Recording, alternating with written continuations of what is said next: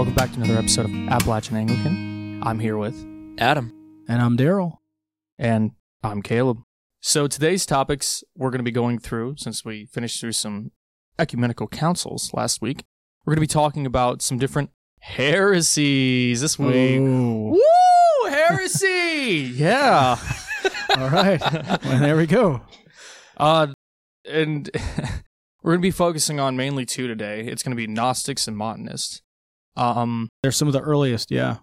And I always get goofed up from at least we'll start off by defining what heresy actually is, because it's not necessarily, they don't believe what we believe. Yeah, so the root base of heresy is, imagine you've got a dollar bill, and then you've got, how many dimes make a dollar? 10. 10 dimes. All right. What if you take one of those 10 dimes and all of a sudden you make it 25 cents? That's a quarter. It's a quarter. But what you've done is you've changed the entire, it's not a dollar anymore. Yeah. Okay? So heresy is when you take a particular truth and you magnify that particular truth so it's no longer fully true anymore. You've done something else to it, and then elevating that truth more than it should be. So you redefine the whole by the part. So it's when you take a particular thing that's true and then you redefine everything else by it. And heresy then isn't false teaching in the sense that somebody got up. I mean, it can be. And usually when people think about it today, they think about something that's just blatantly contradictory. And heresy is usually not something that starts out contradictory as much as it is something that's the overdevelopment of something to the detriment of everything else that is true. And so then heresy, one of the qualities that it usually creates is schism. Right. So that's the root for heresy. Yeah. Because what it does is, I guess it mainly goes back to even what of authority to sit there and say what's right and what's wrong, and then trying to redefine it in that way. Yes. So it relates to authority. I mean, it relates to doctrine, relates to practice. I mean, there's lots of ways you can think of it. We usually use it in reference to doctrine or dogma. Yeah. Okay. So would you think Gnosticism, in your personal opinion, do you think that's a heresy? Well, that doesn't have to be my personal opinion. I mean, the Gnosticism was condemned right out the gate. The church it didn't take long for the church to see what Gnosticism was and to condemn it. It took a little bit of time, in a little over 100 years, for it to get stamped out. But it was very quickly recognized and argued against because Gnosticism comes from the Greek word gnosis, which means knowledge. I agree. That's in my notes, right? Okay, that's good. All right. No, I'm glad you have notes, Caleb. That's good. I like to write things down. Okay. Usually because I forget things. That's all right. That's all right. It's good. All right. So Gnosticism, this was a group of people around the first century? Well, we see Gnosticism developing in the latter part of the first century, and it's already got a pretty strong foothold, because when Ignatius in Antioch is writing in about 107 AD, he refers to Docetists, who are a form of Gnostics, a kind of Gnostic, and to the Gnostics at large when he says they do not celebrate the Eucharist because they do not believe the Eucharist is the body and blood of Christ. And so what Gnosticism is as a heresy is it's a kind of a form of Plato's worldview, his philosophy, and then some of the other religious trends at the time, so that the physical world is bad, and and to be saved is to have an inner knowledge so that your spirit can get to heaven. And you see that developing pretty early because there was a very Neoplatonic kind of thought. People can go check out Plutarch if they want to. He's one of the pagan priests who popularizes this, makes it popular again, I should say. But the Gnostics are rising at the end of the first century. Some people think that that's what John is writing about in his letters. Any spirit that denies that Jesus didn't come in the flesh, right? Because the Gnostics said the physical world was bad. And so it kind of reaches its capstone with Marcion. Marcion was a false teacher in the mid-100s, early to mid-100s, in and around Rome. And there's some evidence he may have been a priest. But he taught that the God of the Old Testament and the God of the New Testament were different. And so the God of the Old Testament wasn't that intelligent because he created a material world. And the God of the New Testament was the supreme God named Abba, and he was the father of Jesus. And he had all these emanations. He had all these energy beings that kind of came out of him, all these other gods and deities and whatnot. And the one who, and this is blasphemous, the lowest one of them was named Yahweh, who thought the material world would be good. And he's the God of the Old Testament. And so then, in order to save people from the bad material world, Jesus comes, but he doesn't become flesh because the world is bad. So he appears to have become flesh so that he can tell us the good news so our souls can be saved. So that's kind of the core of Gnosticism, seeing the two testaments. Oh, and he's the first guy, by the way, who makes a New Testament. He's the first one who makes an official list of the New Testament. The church hadn't done that yet. And it's about 145 AD. People hadn't even thought that they should have a solidified selection of books. And Marcion's the one who kind of kicks that off with a false list. So he keeps all the Gospels, but he edits them to cut out references to the Old Covenant, to the Jews. He keeps just about all of Paul's letters and rejects pretty much everything else.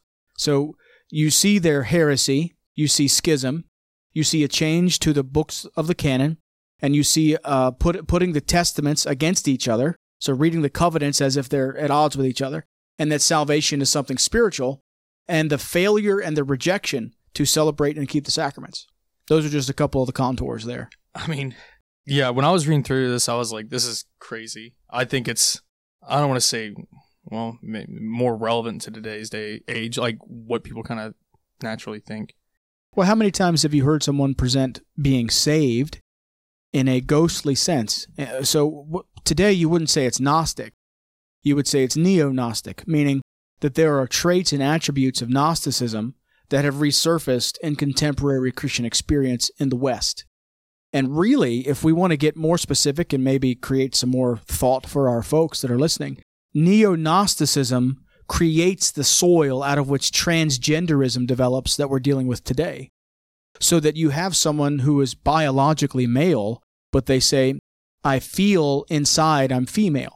And so then they start to change the physical world, which must be bad because it doesn't coincide with the way that I feel. So they start to change the physical world.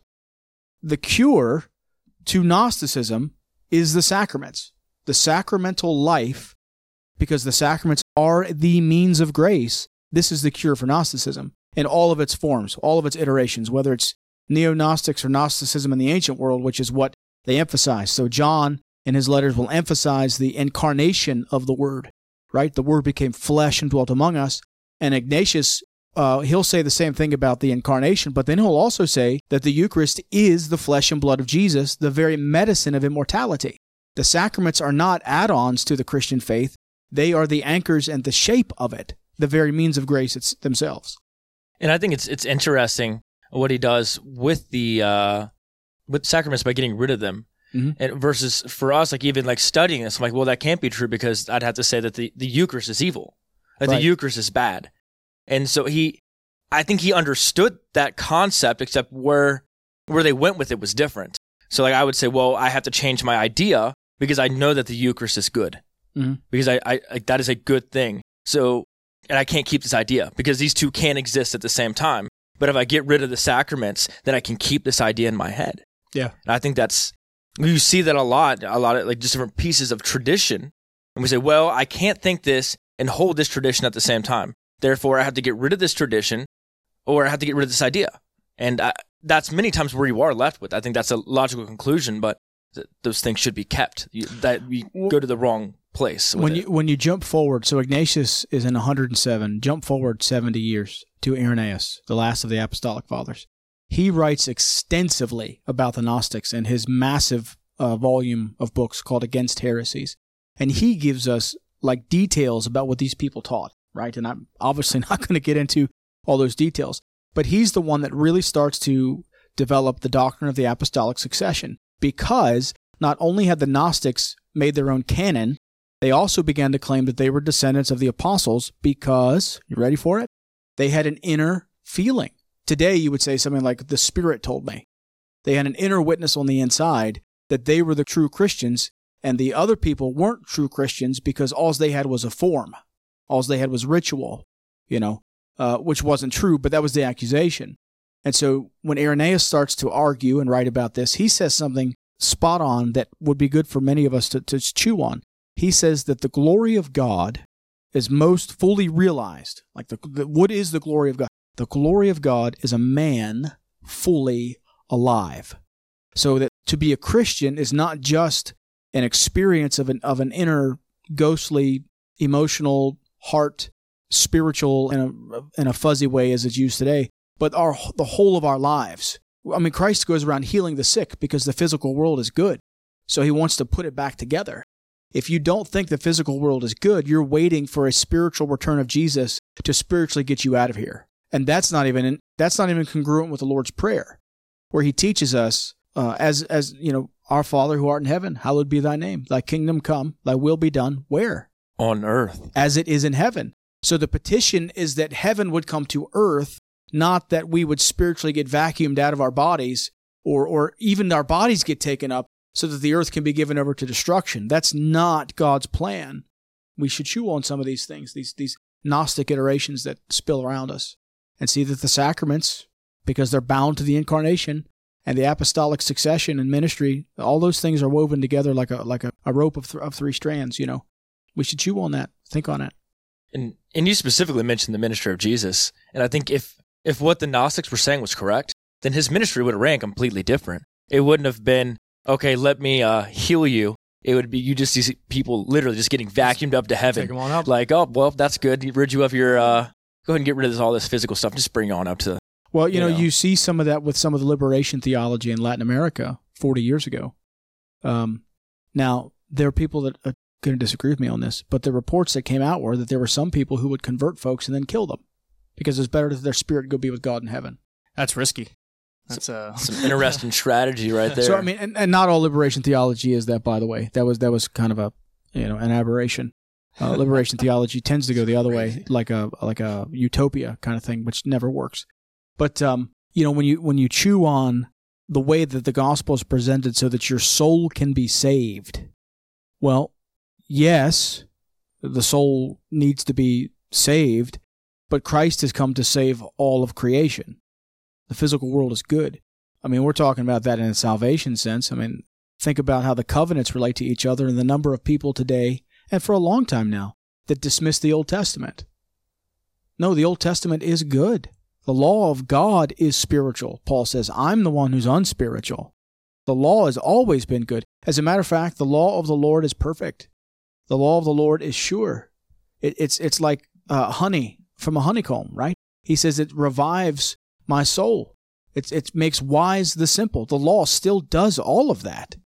And the gospel doesn't destroy the law. It fulfills it and presents it to us through the incarnate Christ, which he quickens in the church. So the Spirit in us causes us to obey God instead of trying to observe written laws on stone. But that doesn't mean you get rid of the written laws on stone. You understand what Christ has done to fulfill it, and then how he energizes us through the means of grace to be part of the body. That's all very anti-Gnostic, as opposed to contemporary Gnosticism in its various forms. So the covenants are at violation with each other. And you'll hear it. Why is God so different in the Old Testament and the New? He's not. You just haven't been taught how to read the Bible. So I think, and especially like what it kind of does is really with this mindset. And it's weird because I was saying like kind of relevant, how this heresy is kind of relevant today, because it does change your mindset and how even Christianity is kind of operated today and what people think. I actually have I was talking to Adam about this. I found a very interesting article where he asked, this guy asked true or false questions to see, have you been influenced by the Gnostic Ooh, ideas? Okay. All right. So we'll run, I was thinking maybe if I could run through them real quick. Go for it. All right. So this is basically, take this simple true or false quiz. Ready? It feels like I'm reading like a Facebook quiz, but yeah. But what My Little Pony am I? Like one of those things. Which Marvel superhero are you more like? All right. First question was, and it's a true or false. So, prayer is more important than mowing your widowed grandmother's lawn. True or false? And I'll run through them. Sharing the gospel is more important than taking a meal to a new mother and a father who just came home from the hospital. True or false? Doing sacred work, such as preaching or being a missionary, is more important than secular work, such as accounting or being a lawyer. True or false? And he says at the end, it's like, if you answer true to any of these questions, you have been deceived by the ancient heresy of Gnosticism. What do you think of that? You feel like you hit a true or false in that one? I don't think you can do necessarily true or false because I understand I don't know the guy who did that, but I can get the dichotomy he's presenting because the dichotomy is the problem. So it's not do you pray or take groceries, you do both. Right? The Word became flesh. So he's still fully divine and he's fully human at the same time. We don't have to separate them, and we ought not to separate. You can't separate the person of Jesus. Neither can you separate the sacraments. So, for example, when the bread and the wine are consecrated, they become the body and the blood, and they remain that way even after the service is over. When the water that we use to baptize in, that we actually consecrate in the font for baptism, remains holy water even after the act of baptism. You don't undo what God does. So these things go together. You can't separate them quite the same way, but I get the dichotomy, and that is something to consider. Because and what really spoke out to me was just the fact of like they're trying to put more of an emphasis. Like these questions is more like an emphasis of like you're thinking too much of the spiritual by neglecting the physical. That's what he's doing, right? And like and so like obviously if you answered true or false to or whatever, you answered true to any of them. Like obviously there's some understanding because like why can't I pray and mow the lawn at the same time? Right. You can do them both at the same time. It's not that hard. But and the last question about vocations, there are people called into vocational service, and there are people who are called into vocational service. Yes, you heard me say that. Yeah. There are people that are called to vocational service, and there are people that are called to vocational service. What's different is the service, not the vocation. Everybody's called to something. And so you have people that are called into ordained service. You have people that are called into service, but not into ordination. In the same way that you have people that are called to be married. Marriage is a vocation. You enter into a holy state that's solemnity is in that. It's a holy matrimony. And then you've got people that are called to be celibate. Both are states, both are callings, okay? And ordination is connected with that as well, as a state that somebody is in. So you can't undo those things. Like you can't undo marriage any more than you can unconsecrate the elements after the Eucharist. Actual sacramental. The actual sacraments here, not just a sacramental blessing or the dedication of something. You know, like if we set up a building and we wanted to use it for church, the church building, we would consecrate the building, but then if we had to vacate it, we would pray in such a way to lift the consecration so it's returned to secular use. But the influence of Gnosticism isn't dealing with that as much as it is the denigration of the physical and material world. Right. You know, and that's what we got to be mindful of. And then how that impacts the way that we read the Bible, how we worship God, how we celebrate the sacraments. Because in the same way that the incarnate Word and the sacraments refuted Gnosticism through the apostolic succession in those days, 1,800 years ago, it's the same today. And even when it comes to a practical sense, because I went to Southwestern Assemblies of God University. Oh man, you named someplace. Oh, okay. So did I receive a degree there? We're not going to talk about that. But but anyway, I didn't get kicked out or anything. Okay. I just left after a year. But gotcha. The one thing that would always, and it was pretty good. The one thing they would always drill in our heads is the fact of like everyone is called into ministry. Mm-hmm. It's just not all of you are going to be pastors, right? And have that understanding. And when you get that idea and you have that understanding, it's the fact of what you're doing and even what you do in your life, everything you do, and it kicks back into the idea of what is liturgy. Because when Christ came, he didn't come to just take away, he obviously healed people. He didn't just cast them up into heaven. Right. But it's the completion. It's to make it so it works together and to actually fulfill. Right. Because God made it this way for a reason, even from the very beginning. But when you don't have an understanding of how that all works, that's when you're like, well, we got to fix this problem of the flesh. God made it. Well, I don't want to say God's wrong, so I'll go ahead and make another God. Say there's a secret God and he gives hidden knowledge. And that, this other God's dumb because I know more than apparently a God. We could poke holes in this all day. Well, but the Gnostics believed, here's what they believed about the church. The church was a collection of individuals, of people who had their own personal awakening. They had their own inner experience of gnosis, of knowledge. And because they had that inner experience of knowledge, they would all get together and celebrate their own rites and rituals with their own ministers, whom they said were descended from the apostles, and that they, as the rightful inheritors of the apostles, had extra special insight into mysteries of what the Bible said beyond what the Church Catholic was teaching. And so you can see there the heresy creates a different infrastructure, and the infrastructure creates its own ministry leaders, and the ministry leaders then reinforce the idea that we are a collection of individual people who are individually saved because we're saved so that our spirits can go to heaven. Now you take on that and you chew on that for a second and look at the contemporary American landscape in the church. So you're telling me, Father Daryl, that if I go home today and I feel like I receive a revelation from God and I come to the church with it, and you guys say, I don't think that's really a good idea, I think it's a bad idea, then I should leave here and reject it and start something else somewhere? I can't do something like that? That's about how it shook out, right? That's kind of what happens. And this is, man, we see it all the time.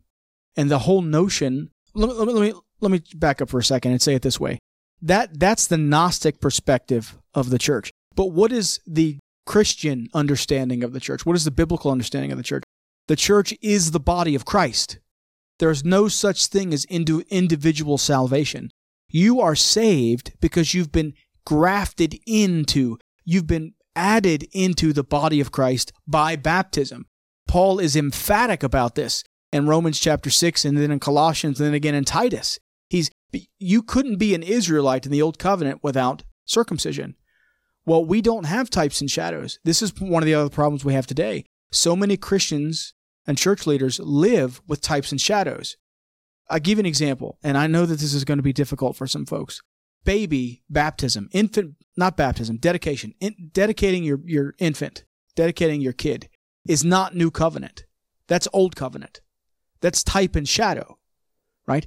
But that dedication was even part of baptism.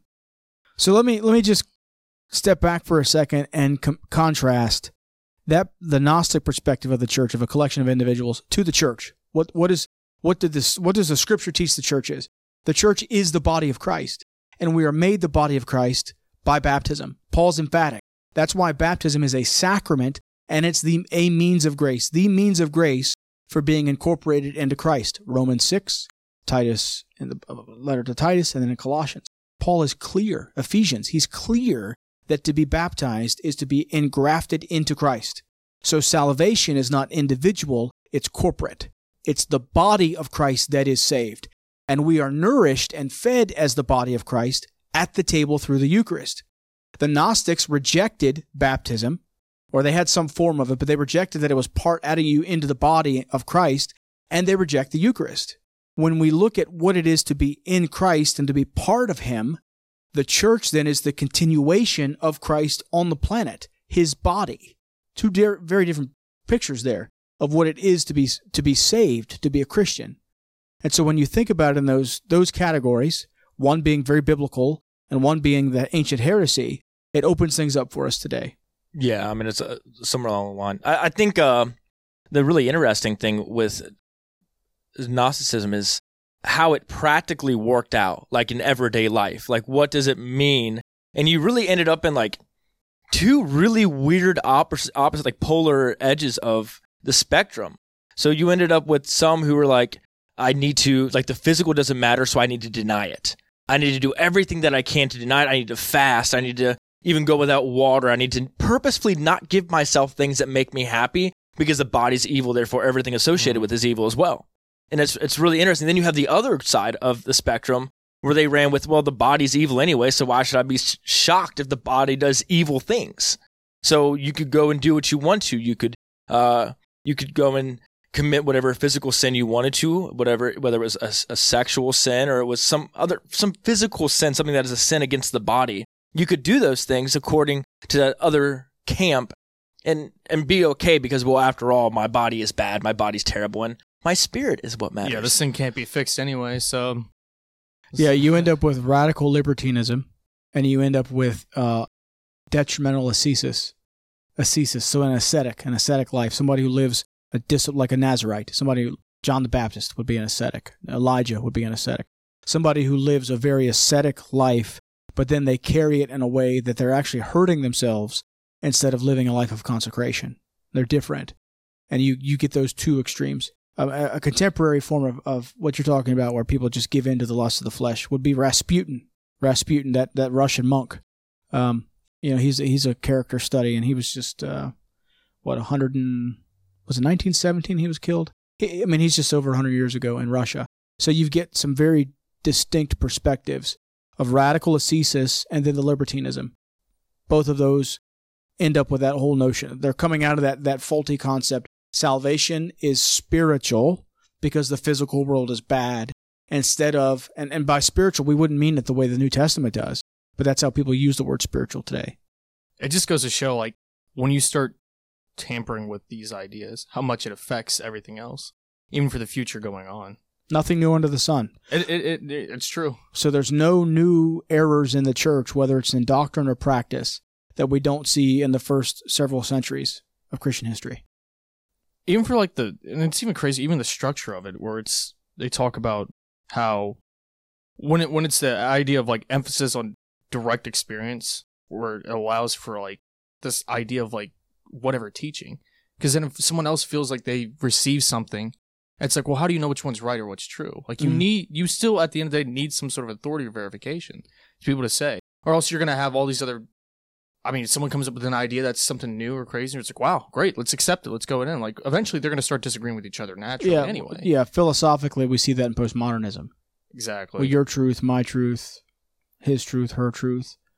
However you can't even say his or her truth now for some of them. You've got that whole it's pluralism in a very negative way. So when you're governed by your individual experience, and you see, the Holy Spirit told me, the Holy Spirit told me, the Holy Spirit told me. No, he didn't, because Scripture is pretty clear about whatever the topic is that person typically thinks. And it's even when we go through a few weeks ago, when we're going through how to even read Scripture and go through it, it's the fact of like, if you feel like you're experiencing something or you think is something, understand that like, you can naturally come up with some ideas that that might be wrong, because the mind just thinks. Right. But then what do? You compare it to what? The Scripture. You start off by doing that. And like, but see, that's the thing with the Gnostics, Caleb. They just changed it. They rejected books. They said, we don't use those. Yeah. So look at the various Christian cults who have changed the translations, or they have added books, like the Mormons adding the Pearl of Great Price, Book of Mormon, and whatnot. And when I say added books, that doesn't mean the Apocrypha, by the way, because we talked about that a couple months ago. The church has always read those ecclesiastical books. Always. What they disagreed about was how inspired they were. So even as Anglicans, we will read from them on a Sunday. They're part of our morning prayer, evening prayer, sometimes Sunday reading. They're good books. We just have disagreements in Anglicanism, in the same way the early church did. How inspired are they? So this wouldn't include those texts. But look at how the Gnostics do what they do. And you see the same thing today. Covenants are against each other, different collection of books, its own ministry, its own concept of being saved, no sacraments.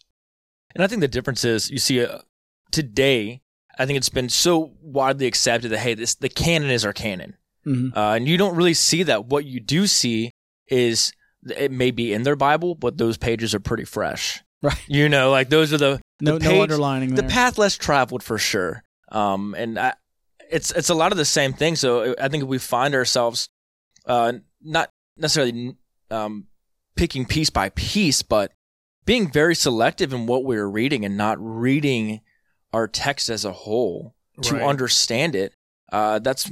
We're essentially doing the same thing, just not on purpose. They set out to do this on purpose. They took these things out, put some, arranged things a little differently. But I think we do many of the same things by ignoring large portions of our Bible because we either don't like what it says, or, well, that's not for today, or I don't understand it. And there's ways to get around some of those, like, I don't understand it, is to learn about it. But we have to be intentional. Let me bring this up to contemporary movements, because Gnosticism is not evangelicalism. I need to say that. And at least not the evangelical awakening with the Wesleys and Jonathan Edwards and those fellows in the 1700s. Because sometimes people put those together. Because they did emphasize, and the Pietists, the early pietists anyway, they did emphasize personal conversion. They emphasized personally loving the Lord, being transformed on the inside, the love of God flowing in and over the heart. Wesley talks about his heart being strangely warmed, etc., etc. And all of those guys had very strong Christian sacramental lives. They cared for the poor. Wesley even put together a micro loan for the people in his societies, where he would loan them money, small loans, without any interest, because the scripture says don't charge interest. So one of the ways, and I want to bring that up because how do you know if someone, more to the point than the little quiz there, people who don't care for the poor, but they want to keep emphasizing salvation, there's the influence of Gnosticism. People who won't live a life of consecrated holiness to God, they won't dedicate and live, whether that's sexual purity or taking care of themselves physically by getting diet and exercise, whether gluttony, drunkenness, these kinds of things. Their spirit's saved. All of that is influence of these Gnostic ideas. You do have segments of the contemporary church that throw off the sacraments. Well, what do you see typically in those groupings, right? They start to fall into some of these other errors. Not all the time, because it's very difficult to do that when you've got 36,000 denominations. How do you, or 9,000, somebody said now. Either way, so you can't say it's a 1-to-1 ratio. So that's one of the benefits of looking at this historically, is to say, here's what they were doing. Here are the characteristics that made it bad. We need to make sure that when we observe these, it's not a matter of if, when we observe these, that we can respond kindly, scripturally, and with the wisdom of the church to help our friends and ourselves, for that matter, not fall into these errors. But I think even one of the bigger things is the fact that once you start doing that and you start to, if you don't realize how much Gnosticism is actually kind of being incorporated in little ways, and like even understanding these heresies as a whole, like how much their teachings influence other things that are happening in life. Like even when Jesus was dealing with the Pharisees, when he was talking about honoring your father and your mother. Yeah. Where it's like, if you don't understand that the concept of the physical, and you don't understand that it's not just you and individually, you and God, that stuff makes more sense to say, well, I mean, I'm going to figure out different ways to do this. But it's like when you look back to the establishment of like, honor your father and your mother. What is your father and mother? It's something physically that made you and created you. So should there be no connection? No, there should be. And so we need to consider like the relationships that we have with people. Because in order for Christianity to be effective in our world today, we need to be always considering not just ourselves, but as the collective of the church as a whole. And even that's the whole point of it. So we can't just be separating that idea. This takes us into the second group of people that we're going to talk about, the Montanists. Because the Gnostics and the Montanists, and this is the case today, these kinds of folks, the mentality that they get is that they are the prophets. They stand on the prophetic margins of the culture, prophetic margins of the church, to call the church into fullness, to call the church to repent. And so the Gnostics are like, they're emphasizing personal inner experience and excluding these other, excluding the very means of grace themselves. Mm. Then you get the Montanists who are going to so overemphasize the gifts of the Spirit and go off into super bizarre, well, they go into radical ascesis. So the Montanists, very, very, very, what you would call almost like holiness movement today. And then very, very, very spiritual. Prophecy, speaking in tongues, casting out demons, a whole slew of miraculous events that surrounded them. And when you look at these, the way that these things dovetail together, there's always this undue emphasis that creates these different issues, So these are things for us to be mindful of and aware of. So I guess that kind of generalizes more like, what were the Montanists all about? Or at least like, who's kind of heading it up? Well, or creating it. Montanism, so Montanus. That was his name, Montanus. Yeah. So Montanus, this is a difficult one because unlike the Gnostics, where we have so much information about all the variations of it, the Montanists, most of what we know is written not by them, but by the people arguing against them. Tertullian being the exception, because this is one of the reasons he's not a saint. Tertullian, towards the end of his life, joins the Montanists. He goes over to them. So in Montanist, so I'm saying that like what we know is what they said about him, but Montanist would prophesy and he would say things like, I am the Holy Spirit, or I am the Lord. And the way that it was being understood, not just by the people arguing against him, but by the people who were following him, is that he legitimately was some kind of, spirit-empowered, spirit-quickened man, so that he would say things like, as the way some modern Pentecostal preachers were saying 30 years ago. That's in some of their books. He would say things like, don't follow Jesus anymore, follow the Holy Spirit. Mm-hmm. So in the same way that you've got the Gnostics setting the Old and New Testament against each other, you end up with the Montanists who are setting this age and dispensation of the Spirit against even the New Testament. And so the Spirit will tell us new things and reveal to us new things. And as Vincent of Lérins says, the heretics always go Scripture, Scripture, Scripture, Scripture, Scripture, Scripture, and then miracle, miracle, miracle, miracle, miracle, miracle. That's how they generate what they're doing. It never fails.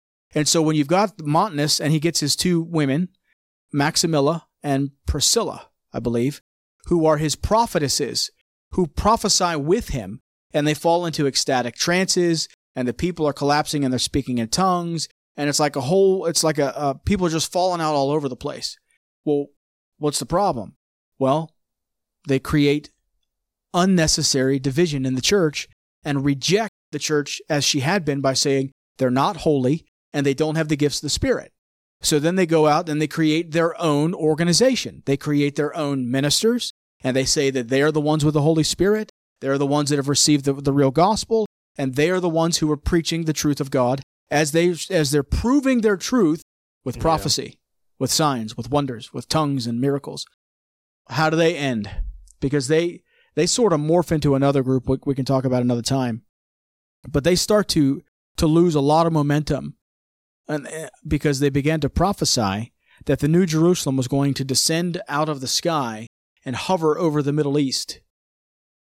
Yes. The New Jerusalem would descend out of the sky and hover over the Middle East. And so when their false prophecy didn't happen is when you start to see people kind of recede away from it. But the characteristics of Montanism, I mean, the emphasis on spiritual gifts, the creation of their own ministers, they ordained women, nobody was doing that at the time. They said the rest of the church was wrong, and so they created their own structure. I mean, come on, Father Darrell. You can't think of a time in modern day history where people are giving prophecies and they're just not coming true, right? Well, I don't know if we'll touch that one fully. That one's a little hot. But look at these two movements. Look at Gnosticism and look at Montanism, and how they both create their own infrastructure to support their perspectives.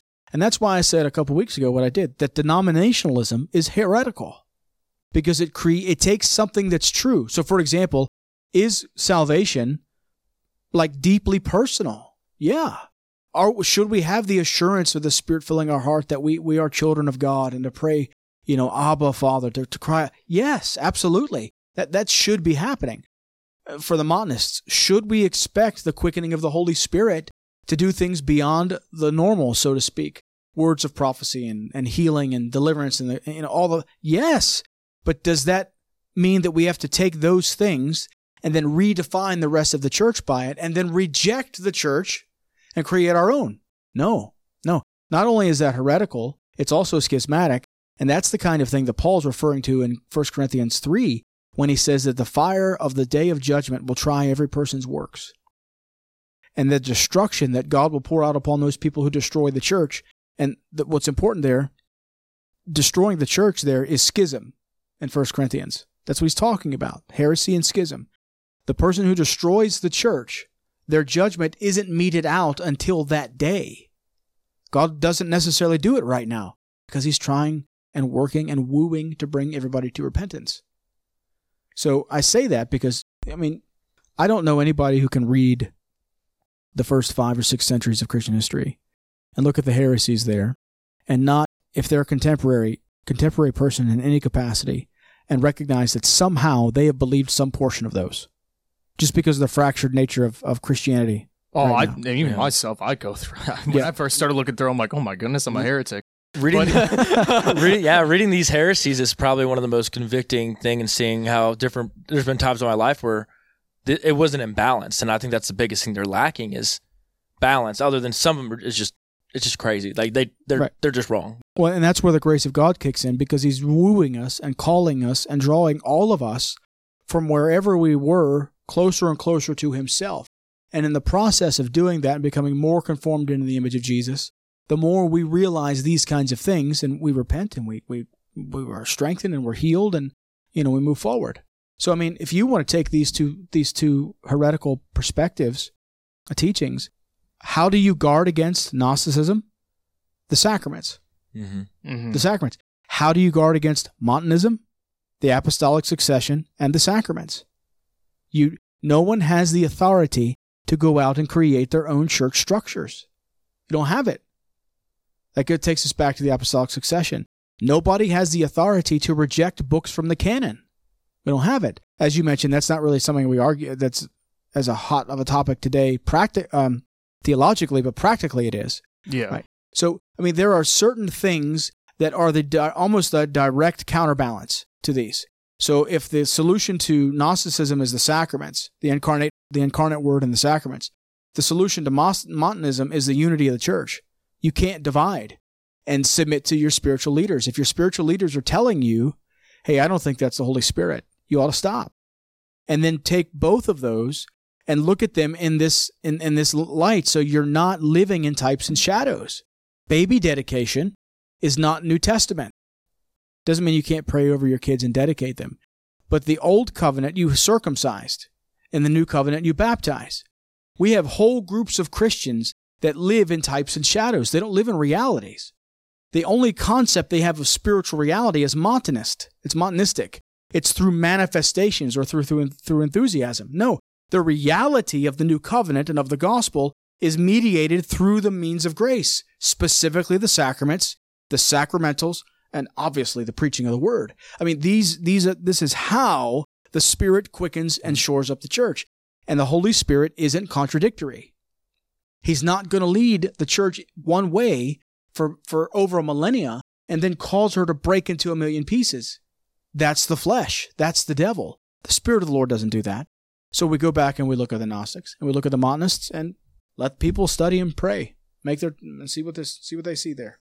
And I think even for I'm not going to sit here and say, let's do a weekly challenge, but I mean, as you go through when you start thinking about this or after you hear this, start looking at what you believe and what you see, especially in the world around you, of how much this might have actually been influenced. How much do you see Gnosticism ideology exist in your culture, or even Montanist thoughts still exist in how you view God and how you view the church, and to see if there's things that you start to see that are pretty close to it, then work on it. Don't just see something and then ignore it. But yeah, that's true. And when I was talking to Caleb about this earlier, we were talking about specifically these two heresies and how it doesn't look weird today, when we look at it, but when we look back and we think of ancient people thriving around and prophesying, speaking in tongues, doing all these things, oh, that's weird. We look at oh, that's odd. And I think so many times we look at things and we're oh, that's modern, and it's it's almost like our blinders or the lenses that we look at things through, just our age and what we think today, and we oh, that's different. But it's not. It's just the only difference is everything about the situation isn't foreign because you live in the same age.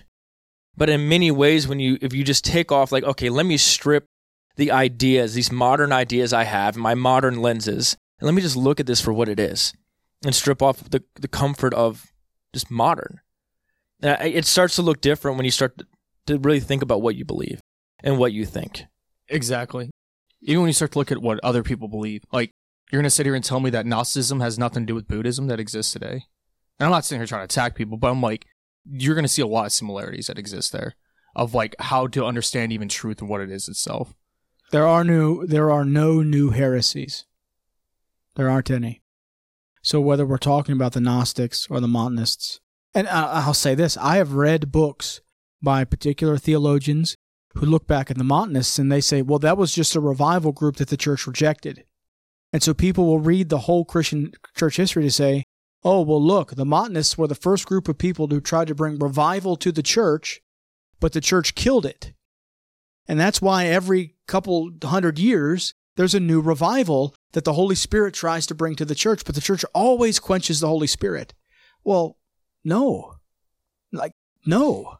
How much of that, and we could go into a whole thing about revival and transformation and awakenings and how the Holy Spirit works and speaks to the church and the proper understanding of what revival and transformation are, awakening and whatnot. And I know we don't have time for that today. But to say we cannot go back and look at there was a big megachurch pastor a couple years ago who said we needed to unhitch the Old Testament from the New Testament and stop reading the Old Testament and just use the New. What is that? That's Gnosticism. Because what you're saying is that the law of God is hard, it's difficult, and nobody understands it. So they may not come out and say there's two gods. They're not going to say the same things that Marcion was saying, but they're going to impose the same practices, you see? And that's why we started a few months ago talking about the apostolic practices and then just the practices of the church. And when you change practice, you will change doctrine. And we can't help but see these things when we go back and we look at them. So let's not go back and dig up Montanism and say, oh, that was a revival. Well, there may have been some positive things that came out of that, but no, we can't do it like it. And I tell you, since I brought it up, since I'm the one that brought it up, you guys didn't, so nobody get mad at you. Find me a revival in the past 100 years that lasted for more than 2 or 3 weeks, that had lasting positive impact for the majority of the people that were associated with it. Find me one. I'm not saying there aren't there. I'm not saying that at all. But I'm saying find me one and then compare that to the early church and the early church renewals and the expansion of the church in the past. I tell you what, Adam and I mentioned this, we were talking about this a little while ago. When we get in a couple months or whenever to talking about Anglican history, before the jurisdiction of the Pope is imposed upon the church in England, which happens in 660 at the Synod of Whitby, you have multiple times in the history of England, it's not even England yet, but in the history of those islands where the gospel advances and there's great conversion, and then you get a repaganization from barbarian tribes that come through. And this happens over and over again. It's like the tide. It happens multiple times. And it'll happen even after they come under the jurisdiction of the Pope. But you see this taking place. It is not good for us to go back and to read those things and say, oh, look, there was massive revival, and then to use our contemporary understanding for that. We can't do it. We have to see it for what it is and let it speak to us and what the Lord was doing in those times. I don't know if that makes sense or not.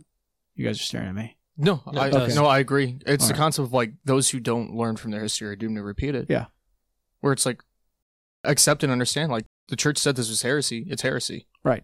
But that's go back to another episode where we start talking about authority. Right. You got to have a church. You have to have a church that can make those decisions. So that's right. It's almost like as if when we make these podcasts, we set up so if someone starts from the beginning, yeah, and then they're going to have a better understanding what we're talking. Man, that looks like it was on purpose. Yeah, almost. But I think we covered these topics pretty well today, especially for an idea. And it definitely enough. If you want to look into it more. Next week, we're going to be talking about 2 more heresies. Those are going to be about the Dontonists and the Arians. Not Arians as we think of like Nazis. Yeah, not Nazi Arians, different ones. So the I'll say this as kind of a foreshadow. The Montanists and the Dontonists end up connecting, and they become a group that exists for about 300 years. So by the time you're getting into the councils that we talked about, the group of Montanists still exists. They join forces to fight against the evil. Right. This whole idea of creating different structures, that creates perpetuity. So the Arians, they will exist for 400, 500 years. I mean, they will exist for a long time. So that even the early evangelizations that take place amongst Germanic tribes and then into Spain, those are Arians. They're not preaching the gospel. They're not preaching, as we understand it. They're preaching a Christ who was created.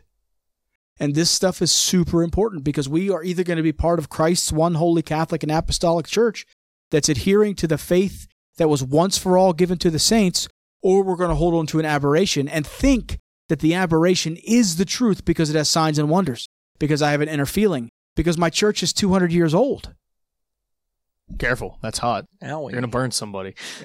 Just chew on it. Just think on it. Yeah, I mean, I always do. I always think.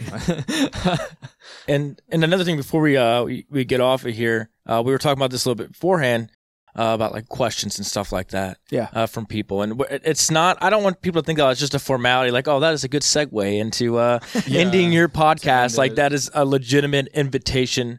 We don't. As much as we enjoy sitting here and talking to each other, and I hope that comes through to the listeners, we want people to listen to it. And if there's any questions that you have or things that you want us to talk about, really, like, send it to us and feel free to ask those questions. Even if they seem like a stupid question, just make another Gmail, and send it to us so we don't know who it is. I mean, whatever if it helps me, I'll record myself asking dumb questions to Father Daryl, and then you can see, wow, this guy's an idiot. I'm not going to be the dumbest guy in the That can be the bonus episode. Caleb, that's the title, but Caleb's dumb questions. But yeah, definitely. Even how serious we are, we literally threw out a bonus episode because someone sent in a list of questions. We're like, man, these are they need to be considered. Mm-hmm. But thank you again for listening to us, everybody. Again, if you want to send in questions, you can send them to. They can send them to me, Daryl, Yeah. DARRYL, at Ascension, ASCENSIONWV.org, or to you, Caleb. Me at Caleb Ridgeway. That's CALEBRIDGEWAY @gmail.com. Thank you all again for listening to us. We hope you all have a wonderful, wonderful week. Enjoy the Ascension this week. Woo! Thursday is the Ascension Day. Come on now. It's gonna be Friday when they hear this, though. Oh, well, enjoy Ascension Sunday. Yeah, on Sunday because it's the Ascension tide. All right, see you all next week.